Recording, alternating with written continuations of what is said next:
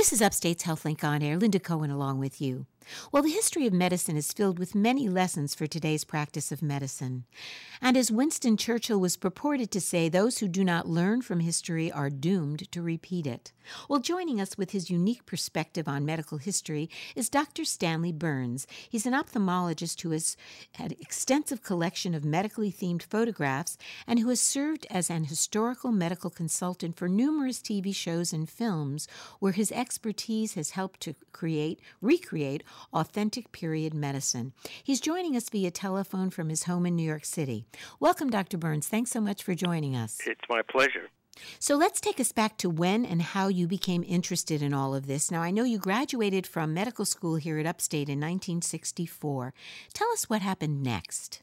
Well, even before that, one of the first apartments I rented at medical school was we rented an apartment that had belonged to a doctor, and he had left a lot of his old books and all of his instruments.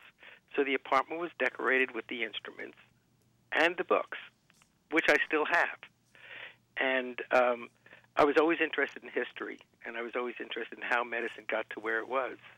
And after leaving medical school, I just continued my interest in medical history by collecting the books of medical history. Was there some need that you had to bring attention to some aspects of medicine and perhaps the culture that surrounded it that you thought might be lost, like to correct our perception of history in some way?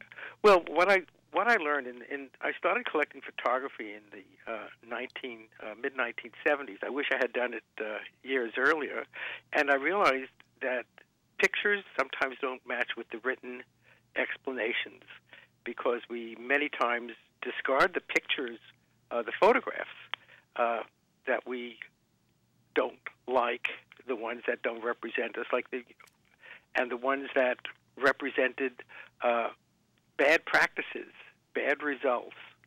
And so I realized that by collecting photographs, and which were available and were being discarded at the time, as photography was being recognized as a major art form and as an important historical document.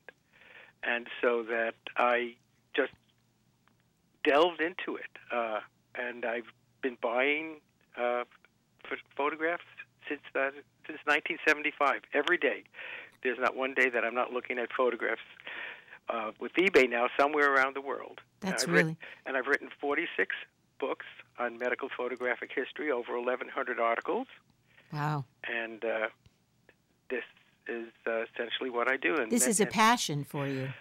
Yes, and an interest, because I discovered, and I try to bring to constant attention, our history, what we're doing now relates to it. Well, you're an ophthalmologist, and I know you're continuing to practice that as well, but how is that career intersected with this interest? Well, the eye is like a camera. It's always been, associated that way, certainly in teaching, and the interest really comes from the details. What I've learned as an ophthalmologist is that what we have is attention to details, and that's one of the things I got from studying photography. Because when you take a picture, or when you even write a story about an operation or an event, you don't see all the details that may be important 100 years from now, like how the electric cords run, the kind of shoes the person wear, the fact that they didn't wear hats and gloves, although other major institutions, people were wearing hats and gloves and masks. And it's that kind of history that you see. What we're discovering now isn't going to affect medicine for several years, but when you write the history, they'll say such and such was discovered in the year 2016, but really doesn't become standard practice maybe until 2026. So it's really that often stated statement of the picture's worth 1,000 words is really very true in this case. You're really able to document history in a way that historians, just by writing about it, can't really accomplish. Yes, what I've learned to do is that no matter how smart we are, I don't think you can remember one sentence you read last week. However, I could show you 500 pictures today you'll remember forever. And I learned that creating photo essays about a topic are a better way for most people to remember a topic, be influenced by it. Now, it sounds like your collection right now has grown to something over 1 million images, and they span from 1839, which is around the birth of photography. And where do they go all the way up to? Till about 1960.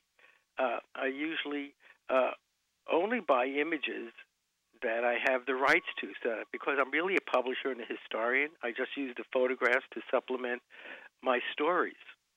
And the stories are worldwide. We have exhibitions around the world on various medical topics.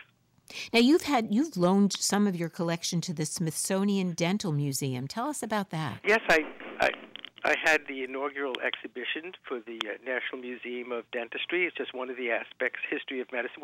In the 1840s, when dentistry became a more of a profession, dentists were doctors. They were MDs. And so they were part of my history. And so I had the earliest collection. Of course, I wrote a book on the American dentist with one of the people from the Smithsonian and a couple of other dental historians. And so I've covered most of the major fields. I have a series of 7 4-volume series of medical specialties that was supported by the pharmaceutical industry in the early 2000. So I've done the history of nephrology, the history of ophthalmology, Wow.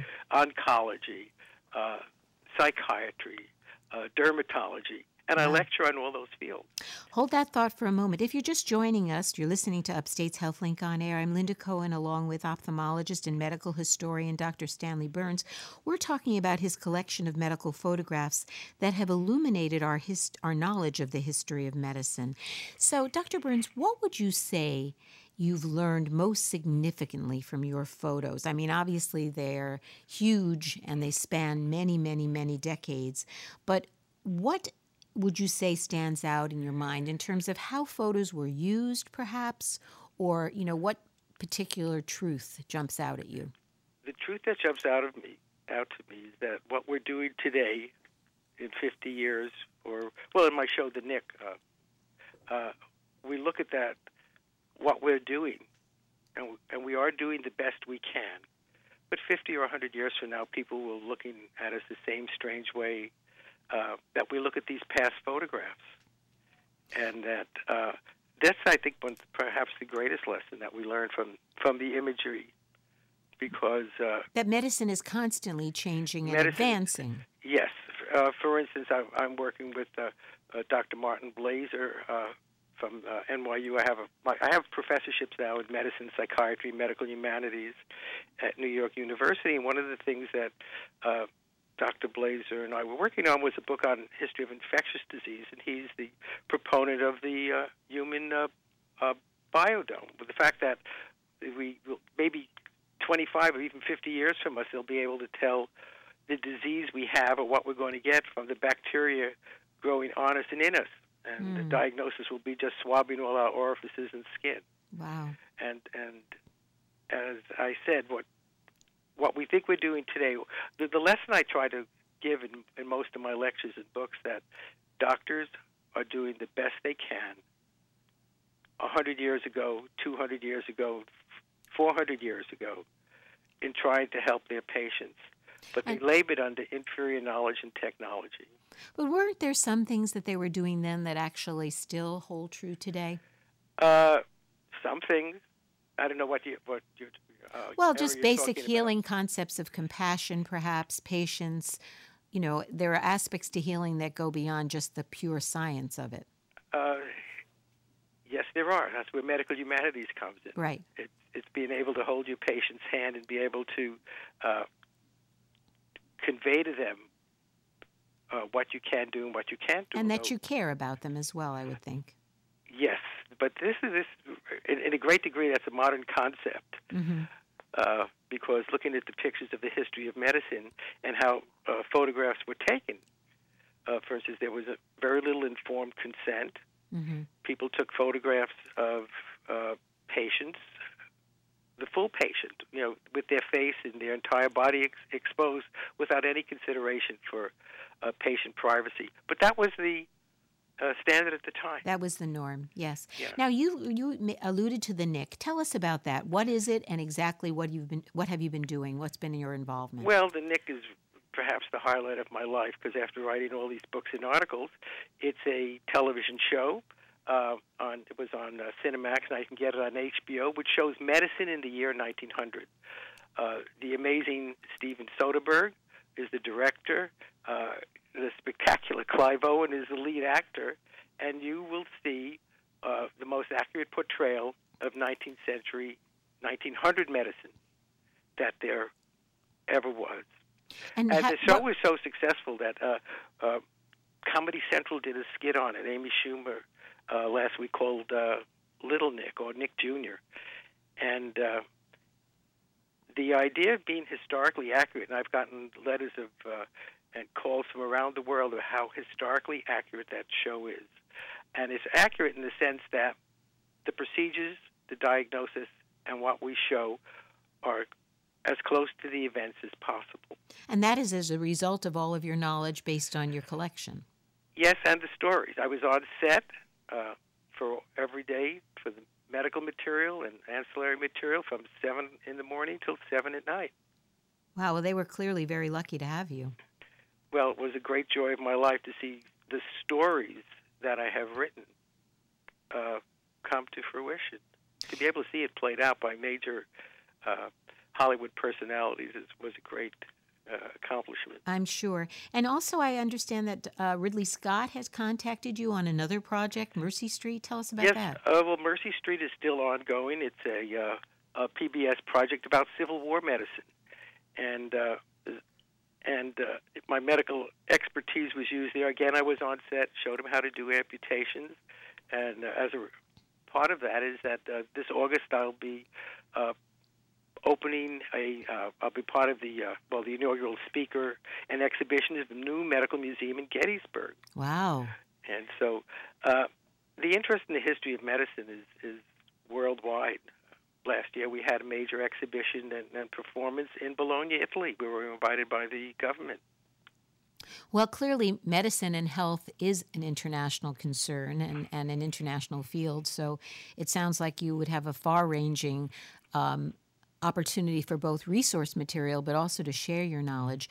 Tell me, what's your main hope in just closing, because we're kind of running out of time, what's your main hope with regards to this collection?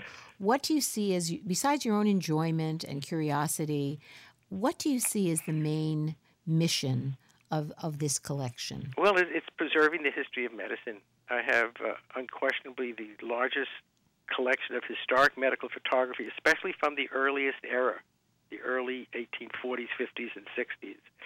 And the idea is hopefully to keep the collection together, to go to some institution, because it is itself a document. From the 1990s, the collection has been recognized as the most important historic and documentary collection in the United States.